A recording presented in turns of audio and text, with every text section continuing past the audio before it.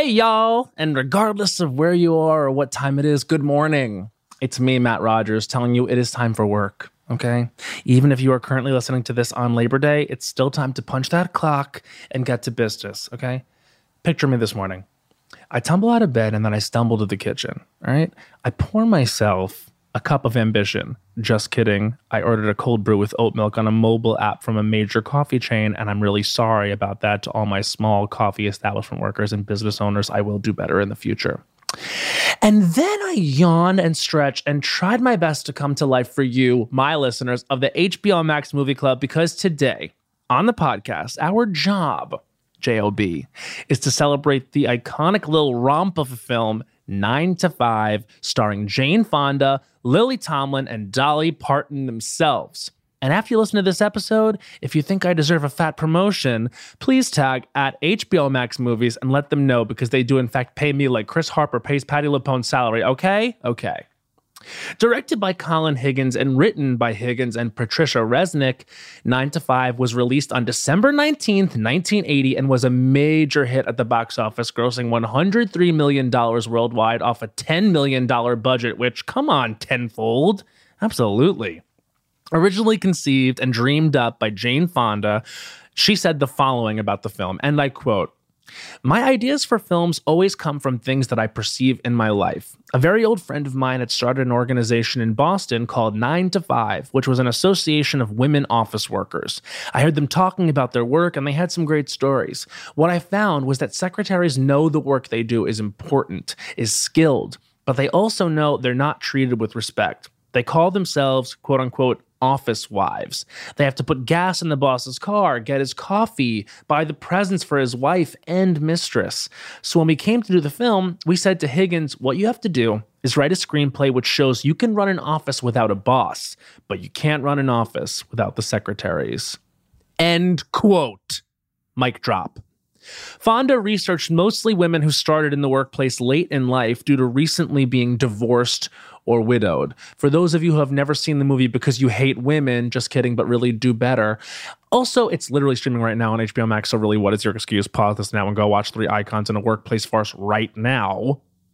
Here is a brief synopsis of what they call in the biz the film's plot. Now, this is going to be without giving any of the old fun stuff away. I will get into spoilers with my guest, but I'm not going to fuck you up like that up top, okay? I'm still giving you the chance to turn back now, do your due diligence, go watch the movie, and then return to this episode. Okay, plot. Here we go. 3 women, Judy Burnley, played by Jane Fonda, Violet Newstead, played by Lily Tomlin, and Dorley Rhodes, played by Dolly Parton in her film debut, work at Consolidated Industries. Hart, their boss, is married, but he makes advances towards Dorley and lies all around the office that he's sleeping with her. As a result of thinking that she obviously gets special treatment because of this, the women in the office shun Dorley. One day, the hardworking Violet, who basically runs the office, is not given a promotion. Hart tells her the company wants a man in this position. It's some sexist bullshit. Violet, in a moment of rage, tells Dorley that her affair with Hart is common knowledge. Dorley is floored, says she absolutely is not sleeping with Hart and has turned him down many times, which she has. And then she threatens to use her gun on Hart the next time he makes an indecent proposal, in a great scene. The film was well received in terms of awards recognition, mostly for the song 9 to 5, written by Dolly Parton, which won the Grammy Awards for Country Vocal Performance and Country Song, and was even nominated for Song of the Year and Song Written for Visual Media. This was one of Dolly's biggest hits of the decade. While filming the movie and developing the song, Parton found she could use her long acrylic fingernails to simulate the sound of a typewriter. She wrote the song on set by clicking her nails together and forming the beat. The woman is, if you didn't know by now, a full-on musical genius. 9 to 5, the tune went to number 1 for 2 weeks on the Billboard Hot 100. The song was also 9 to 5's sole Oscar nomination, though Dolly Parton did receive a nomination for Best Actress in a Musical or Comedy at the Golden Globe Awards. Remember those? We've got a real good guest today, and he's actually a Jane Fonda superfan, so very excited to dig into this one with him. You may recall he guested on season 1 of this podcast for my episode on Clueless, and he's back again. You know him from Jimmy Kimmel Live, the incredible pop culture podcast over at Crooked called Keep It, and if you're a queer person in the greater Los Angeles area, his Grindr profile. It's my friend, the one and only Louis Virtel. Let's bring him in right now, shall we? We shall.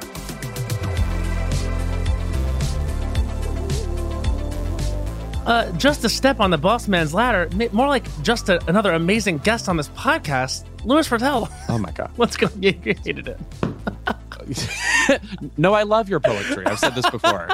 I've been reading you since your live journal days, and I think you really bring it. I have to be honest with you. I did it because I knew you'd hate it. And that's sort of how I like to play with you. Listen, you're testing me. It's an odd couple dynamic. Yes, I would be the Oscar Madison here. Yes. So I would say you're sort of the Jane and I'm the Lily, I guess. Oh, I'm a perturbed 42-year-old with like a perm under what I'm going to call a bonnet. What kind of hat does she wear in this movie? I don't really understand a lot of what goes on in this movie. And thank you for joining me to discuss what you described as a kookaroo movie, which I would 100% agree that kookaroo is really the only way to really describe how this movie unfolds. Well, I guess I would compare it pretentiously to Almodovar in that it starts out seeming like a movie about a normal reality. Right. And then 4 things happen where it's not just heightened, we're now on Neptune. Yeah, isn't it interesting? Like I was reading several reviews of this film, and it received like mixed to positive reviews, and for interesting, they all had different interesting polls about it. But one thing that they said was it's almost indicative of the time, because while it is like a feminist film, I guess you could say that about it. It's sort of as it goes gets lighter and lighter, almost like they want to back off the themes a little bit. And Jane has talked about how she was very conscious in the making of this film about not feeling like she was preaching to the audience or getting on a soapbox. So it almost feels like tonally it does get lighter so that it doesn't feel like people watching it, maybe they were afraid they'd get irritated by the messaging. Yeah, though I did notice that like halfway through the movie when they have kidnapped him and are hiding him, right, the moment when they decide to clean up the office, so to speak, and make it a better place to work in, that suddenly felt like the Jane Fonda campaign wagon was running the film, because suddenly it's like people of color all over the office. There's disabled people in the office. Yes. Women are making all the decisions. Like suddenly it felt like, oh, now I know who that is. Yeah, it felt like Fonda Utopia there in the office for a second. But you know what's interesting about this? Like, and I was watching it again, and there really are some great grounded scenes early in this movie. Like when Lily finds out she's not getting the promotion, she's fantastic in that scene. Dolly in the initial confrontation scene with Franklin Hart, she's really great in that. And I just feel like it's crazy. Yeah. It's crazy that that's Dolly's first movie. Isn't it wild? She wasn't even initially, I think, the first choice for that role. Like the story goes that Jane Fonda was driving home and heard Two Doors Down on the radio, and she thought, oh, of course, Dolly Parton's a movie star. And let me just tell you, I mean, you obviously know, when we turn pop stars into movie stars, that often doesn't work out for us. There are famous examples of it working out well. Mm-hmm. But Dolly seeming not just grounded, but like the role was written for her. I mean, that's all her doing. That's all her talent. It's really surprising. It's really, and it's interesting because she's such a huge star that you really can't step away from the fact that it is Dolly, but it doesn't rub me. Like her persona is so imbued in the movie, so much so that her post-credits thing is, Dora Lee goes off to become a country western singer, and that's obviously a nod to Dolly Parton, but it never bothers me. I never question her in the fabric of this reality. I think because her performance is so good, and it's not even just the comedy. It's not her coming in and like being like a bawdy comedian. She's inhabiting. And also, I think something she's amazing at is the early scenes in which she's like swatting away her horrible boss. Dora Lee, I'm serious. Don't you understand? I am crazy about you. You're all I ever think about. Mr. Hart, I've told you before, I'm a married woman. The way she is both like maintaining her distance and not getting in his face the way like a woman might have to in that situation is exactly right. It feels very well observed, in addition to very realistic. Like I don't see her chewing on the lines or having problems like getting into the scene. She seems exactly right there. We know from reading about the movie and like it being a part of the cultural canon that obviously like Dolly's preparation and going into this film was extensive. She even learned the lines of everyone else in the movie because she thought that that's what you had to do.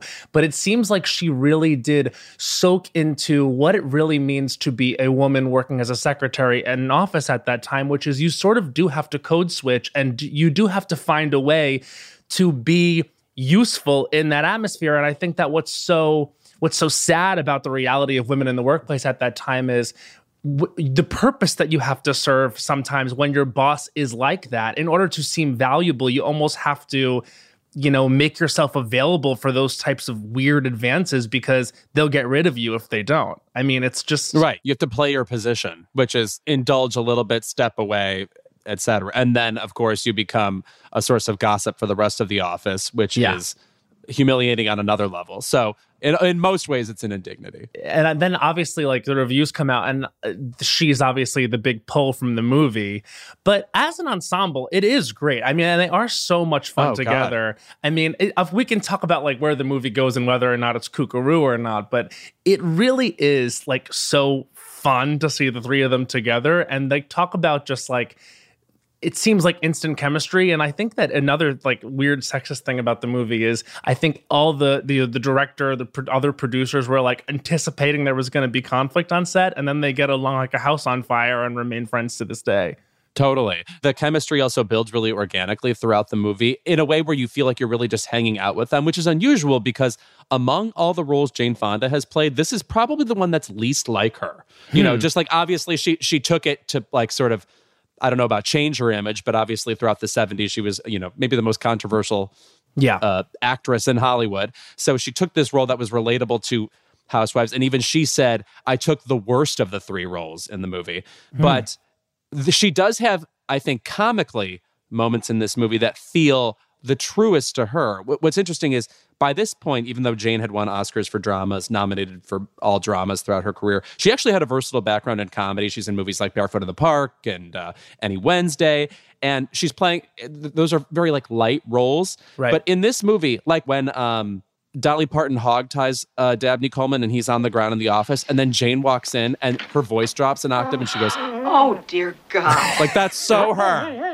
That's so her. Yeah, like, that's really like the crusty cynicism.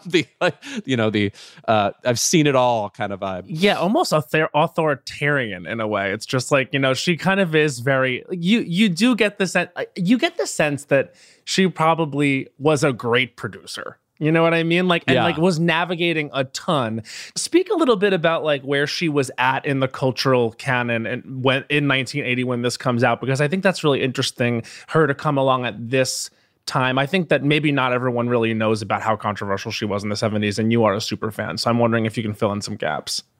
Oh, sure. So in the 60s, Jane Fonda was this, the daughter of Henry Fonda and an America's sweetheart looking girl. She was sort of a known cool girl. Mm-hmm. And then she became, as her films kind of darkened, and she started starring in movies like They Shoot Horses, Don't They? And Clute, which she won her first Oscar for. Yes. She became extremely political. Mm-hmm. She became extremely anti-Vietnam. And, we were loving Richard Nixon at the time. So that didn't sit well with everybody. Yeah. And, there was famously extreme backlash towards Jane Fonda that pushed her away from Hollywood for a while. And she finally reemerged in the late 70s, producing her own movies and getting nominated for Oscars again and sort of ingratiating herself back into the comfortable American mainstream. But she hadn't really starred with women before in anything. Most of the movies she had been in previously are her opposite some, equally stern men like Donald Sutherland or Michael Sarrazin and They Shoot Horses, Don't They? At any rate.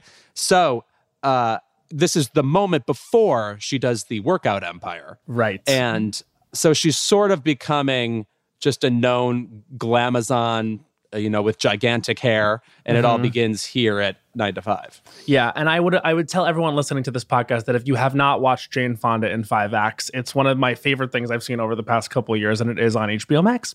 So that is something that you should definitely check out. I would also, the thing too is like you do understand, having been through everything that she went through in the 60s and 70s, that she says, we actually have to watch what we're really doing here. And throughout the process of editing this film, I think lightening it as it goes, because she was super concerned about preaching to the audience, because she knows what happens when she takes a big stance. It alienates an audience, and obviously she wants people to see it. So it's right. But I honestly think that what Jane was at the time might have been counterbalanced by Dolly, because here we have sort of, really like a very liberal face lightning rod. Jane, yeah. Lightning rod, exactly. And then you have Dolly, who is the heartland. And to see them together, I think, is probably, obviously more beneficial to Jane, who I think needed that at the time. But Dolly, it helps cross her over to, I think, maybe liberal audiences who see her and, have think she has a little bit of a conservative country stink on her. And to see them together, I think it rounds the movie out in a way that lets people just have fun with it.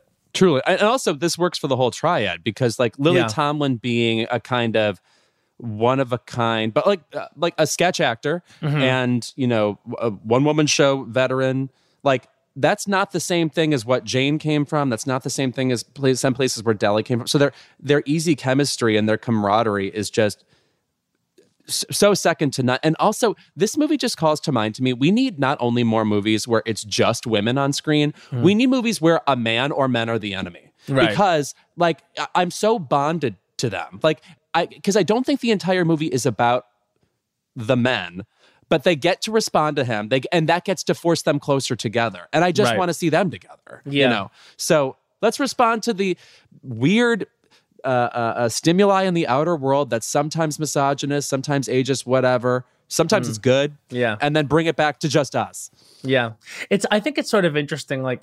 Dolly, I think she's probably best known for this. And then obviously, her next film, the big film that would follow it is Steel Magnolias, where she's also up there with, some of Hollywood's best at the time, and obviously a very strong female ensemble. But I wonder if the result of having this experience, which was obviously a good one, and Dolly being someone who probably could cherry pick her movie roles when she has her insanely successful country music career. I wonder if she said, no, I only want to try to recreate experiences like the one I had on 9 to 5. And this one feels like it might be, because it's a lot of women. Yeah, you'd think. She was obviously in a lot of other movies at the time, like Best Little Whorehouse in Texas and stuff. Right. Shout out to Charles Durning, who was great. But no, I love her just with other women. I just love that. Yeah. There's something specific about she's so good at communicating sympathy, and I've been there. And, she's a great friend. I hear what you're saying. Yeah. Mm-hmm. She plays. She and maybe it is just that, when she talks, it's every word she says is a song. It really is. She's just very, very soft and welcoming. And yet she does have edge. You know what I mean? And I think probably my favorite scene in this entire movie is the scene, which is her fantasy, which is her playing boss and status on Franklin Hart. Something wrong? Nothing's wrong. I just want to check your bod. Turn around for a second. Boy, you got a nice ass frame. Mrs. Rhodes, I am a married man. Forget about your wife, Frank. You may be hers in the evening, but you're my boy from 9 to 5. Him coming in and sort of playing the secretary, and her being there's an ease with which she's playing status on him, which I also think is great. And I think is really rounds out her performance. And we know she was nominated for a Golden Globe for Best Actress Musical Comedy, which, it's something, but it's a great, well-rounded performance. And I think that my favorite scene in it is that one where she's playing boss. And she says things like, why don't you hike up your pants a little bit more? You got a great package. You got a nice package. Rowdy. Wow. For sure. And I love that the cologne he's wearing is called Stud. Right. Which, by the way, I don't think that might not even be a joke. Things were just called that once upon a time. Yeah. Yeah. There is, of course, I think a controversial thing about this film, and I'm happy you're here to discuss it. Is while we're talking about Dolly and while we're talking about this film, of course, synonymous with this is the song 9 to 5. Now, as a sort of Oscars scholar, yes, this to me, this is egregious that this song doesn't win Best Original Song. I wonder if you feel the same way. And it lost to Fame, if I'm not mistaken. Irene Cara's Fame. It is controversial. Let me just say something. This movie kicks off with the song 9 to 5, and it's what the women are walking to work. Off to the races. To the beat of the typewriter kind of beat of the song. Takes you the fuck away. Yep. I am so in this song. It's the rare song where it's describing a situation that's common to a lot of women. Mm-hmm. It's talking about working, and every lyric adds something, colors the experience. It like doesn't even repeat itself. Mm-hmm. Like one of the lines I love is, "They let you dream just to watch them shatter." I mean, think of being a woman in like, a tesseract of offices like that. Mm-hmm. You even have a little bit of hope that things are going to be different for you, that there's a little bit of ambition that you can somehow exercise and elevate your position. But even that is a part of their trick. Like, you only can survive in that environment if you have that. If you didn't have that, you'd be out the door. Like, I got to get out of here, Yeah. So it's like, it's extremely perceptive, even though it feels kind of glib. Like, all the lyrics just roll off her tongue. Yeah, well, it's part of what makes her such an incredible songwriter, and where you see her country roots come in, because it is storytelling, but it's also, it's that same quality that she brings when she's acting, which is it's sympathy, it's empathy. It's, because really she's describing you in motion in the first verse, and then she's describing you in emotion in the second verse. And in that exploration, there's something really, really, really interesting. And, you do go on a ride with her. I just feel like, and it's especially in terms of tone setting in film, like what you say about like being immediately in it from the beginning, like that is so huge. Like those opening seconds of a movie, the opening minutes of a film like this, you earn it all. Not every movie just has a Dolly Parton that's going to offer something like this to it. And so, while I understand the cultural impact of Fame, I wonder if that was a rare moment where they tried to be cool. You know what I mean? Instead of like actually looking at the work, because 9 to 5 is sort of unbeatable for me. Obviously, it wins 2 Grammys for Best Country Song and Best Country Female Vocal Performance, and is nominated for Song of the Year. And this was a huge hit, #1 on the Billboard charts for 2 weeks, and one of the biggest hits of the decade for Dolly Parton. But for this to miss the Oscar win is kookaroo to me. Yeah. I guess it's one of those things where Fame is a musical movie, so people want to award that. But also, this happened later in Dolly's career too, because she wrote Traveling Through from Transamerica. Great song. So good. Underrated song. And she lost to It's Hard Out Here for a Pimp. Which, again, feels like them trying to be cool. Because if you look at the content of the songs, it is not actually a fair comparison. And it kind of drives me nuts that she has offered this level of brilliance to film twice and then, hasn't been rewarded for it. But listen, wait, one question I did have for you, and I wonder if you know this, because I wonder how it speaks to this film, 9 to 5. How long has Lily Tomlin been publicly queer? Do you know that? Well, it's an interesting story, because they had offered her the cover of Time magazine if she came out. But I don't know that she officially came out, and she didn't do it. And then I think the deal is much later she did, but she's been with Jane Wagner for like hundreds of years. Right. So speaking of Lily Tomlin and her queerness, I have a segment on this podcast that you may remember, Louis. It's called, But How Is It a Queer Narrative? Now, 9 to 5 is offering many, many, many, many, many different queer narratives. I've listed some of them here. Matt Stillo, can you give me my goddamn beat, please? Coffee. Being organized. Dolly Parton is in the movie. Bondage. Chosen Family. Jane Fonda is in the movie. Changing from a rooster to a hen with one shot. The concept of stuffing something in a trunk. Lily Tomlin is in the movie. Being hated by Ronald Reagan. So that's sort of how this movie is a queer narrative. I don't know, Louis, did I miss anything? Yeah, the name Roz, which is you say the name Roz and it's like Gatorade. I like the whole cooler has been poured on myself. Yeah, I mean they've said it before, but gay rights. Yes, right. Also, turning to female solidarity and away from the organization, the Spectre-like organization that is men. 100%. That seems queer to me. Yeah. People really forget that this movie is sort of an origin story for harnesses that we've seen in I'm Cocky Boys on OnlyFans. You know, what they put Franklin Hart Jr. Folsom, in. yeah. Oh, yeah.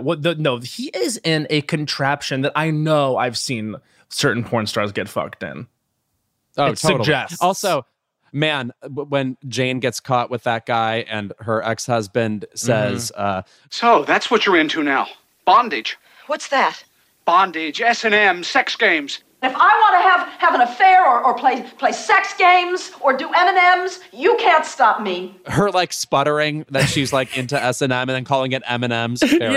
Yes. Oh, wow. Yes, I completely forgot about that entire... her having to pretend that she's now into a bondage freak. That was very cute. Also, the song 9 to 5. Any song, okay, not only is it a lady empowerment anthem, which is inherently queer, but the drumming of fingernails or the shuffling of fingernails, literally making a sick beat out of acrylics. Come on. Acrylics as instrument, that's a queer narrative right there. Tons of them in this film. Now, I do have a segment here called Hot Takes,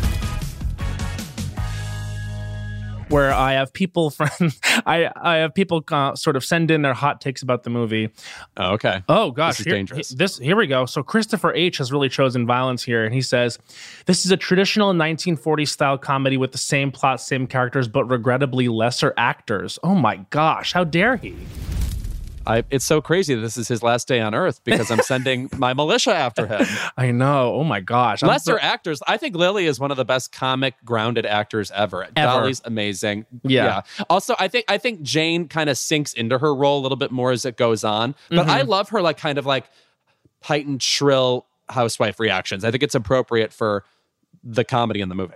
It's almost you mentioned that this was different for her at the time, but it's she really does play uptight very well. And I mean, she certainly plays high status very well. I mean, this is bizarre, but her big return to, I guess, comedy movies there after a long time was Monster-in-Law, a movie I fucking am obsessed with. I love Monster-in-Law, and I thought I haven't seen it since I saw it on TBS in 2008.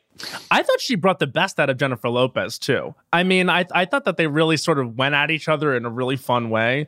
And Monster-in-Law, for everyone listening, might be on HBO Max. And if it's not, we'll take this out. But if it is, you should stream that one. I think it's one of J-Lo's better ones. And it's Jane Fonda having a real gas of a time. Do I have any other hot takes here? Betsy T says, 9 to 5 was Dolly Parton's first movie. She thought she needed to learn everyone's lines in addition to her own. The chemistry between the three was off the charts, and I like to think that her knowing the others' lines may have helped. I think you're probably right there, Betsy. I hope it did, yeah. I wonder, that's so funny. I wonder if she did that in subsequent movies at all. I bet she learned not to, because these scripts belong. But the thing is, for her to think that was what you were supposed to do was come in and know everyone else's line. Talk about completely unselfish behavior. Just even that instinct is completely foreign to someone of her caliber. And I mean, it's just there's three true legends in this movie. And also it's kind of amazing. Not kind of amazing that they're all still with us, but we shouldn't forget that they're all still with us, because these three are I think all getting really up there now. How old is Jane Fonda? Jane Fonda will be turning 85 this year. Oh, it's been on my mind. Yeah. These are three of the best. Lily's a year and a half. Yeah, Lily's a year and a half younger than her. And then Dolly is, I think, born in 46. So she's younger than they are. She's 74, 75. But by the way, I just want to say that, so I'm 35. I don't know if anybody else has these pangs of mortality when they watch movies like this, but to realize that Dolly Parton is 34 in this movie, younger than I am, really, she looks fabulous. I mean, I'm not, this isn't a discredit to her, whatever. I just had to have a moment to swallow that. You know what, though? You know what it is about Dolly? She, and I say this with all the love and the respect in the world, and this means nothing either way, but she does eternally carry always 40 energy, because there is a wisdom. There is there is an inherent knowing about her that I think only comes with people who are super talented, like preternaturally talented. And I do think that she does have that old world charm in a way. Maybe like Jane Fonda would attribute it to the American South, but she does have that spirit that sort of, it gives sage, it gives all knowing. On a kind of base, less intellectual level, there's something about blonde celebrities of a certain time where they kind of are any age. Like literally, if I look at a picture of Marilyn Monroe, I kind of think she's 80. Or and of course, like the whole foundation of who Betty White is, eternally the same age, whatever it is. Oh, exactly. I mean, Charlize Theron to me is 28 and 52. Like, I mean, she exists somewhere, and they're like, you could tell me she was any age, and I'd be like, absolutely 100%. This concept should just be called Julie Bowen. It's just like you're that space. You can't tell me you were a different age in that Adam Sandler movie than you were on Modern Family. I was going to say, was she, and this is truly, this is how you know it's not my culture. Is she Happy Gilmore or Billy Madison? She's Happy Gilmore. Happy Gilmore, because Billy Madison is Bridget Wilson Sampras. Right, of course. Just a household name. But yeah, so Julie Bowen, I think, is the same age in Happy Gilmore as Modern Family, and you can't prove to me otherwise. 28 and 52. Right. It's Charlize, it's Betty, it's Dolly Parton. And you know who else is all those things? Louis Virtel. Thank you so much for joining me on this podcast. And I'm really happy I had you for this one, because you were going to come in for the Birdcage. And I said, no, he's a Jane super fan. I have to have him for 9 to 5. Totally. No, I'm literally surrounded by posters of Jane Fonda right now. So I'm pretending like this is like a jovial whatever conversation. No, I'm a deep, creepy zealot. So, and with that, thank you all so much for listening, and come back in 2 weeks for a chat on one of my favorite documentaries, Tina, about the legend herself, Miss Tina Turner. To chat about that film, I'll be joined by the host of the HBO Docs Club, Ronald Young Jr. I'm a girl from a cotton field that pulls myself above what was not taught to me. Be sure to send in your hot takes on all things Tina to @HBO Max Movies on Twitter and Instagram. And make sure to check out Baz Luhrmann's Elvis, streaming now on HBO via HBO Max. God damn it, and enjoy your Labor Days. If you haven't already subscribed, rated, or reviewed HBO Max Movie Club, please do so on the iHeartRadio app, HBO Max, Apple Podcasts, or wherever you might get your podcasts. Thanks for joining the HBO Max Movie Club. The movies we talked about today are currently available on HBO Max. Check the show notes for exact streaming dates. HBO Max Movie Club is a production of HBO Max and iHeartRadio, hosted by me, Matt Rogers. Our executive producer is Matt Stillo. Our producer is Sierra Kaiser, and today's episode was written and researched by Kate Voss. Thanks, everybody!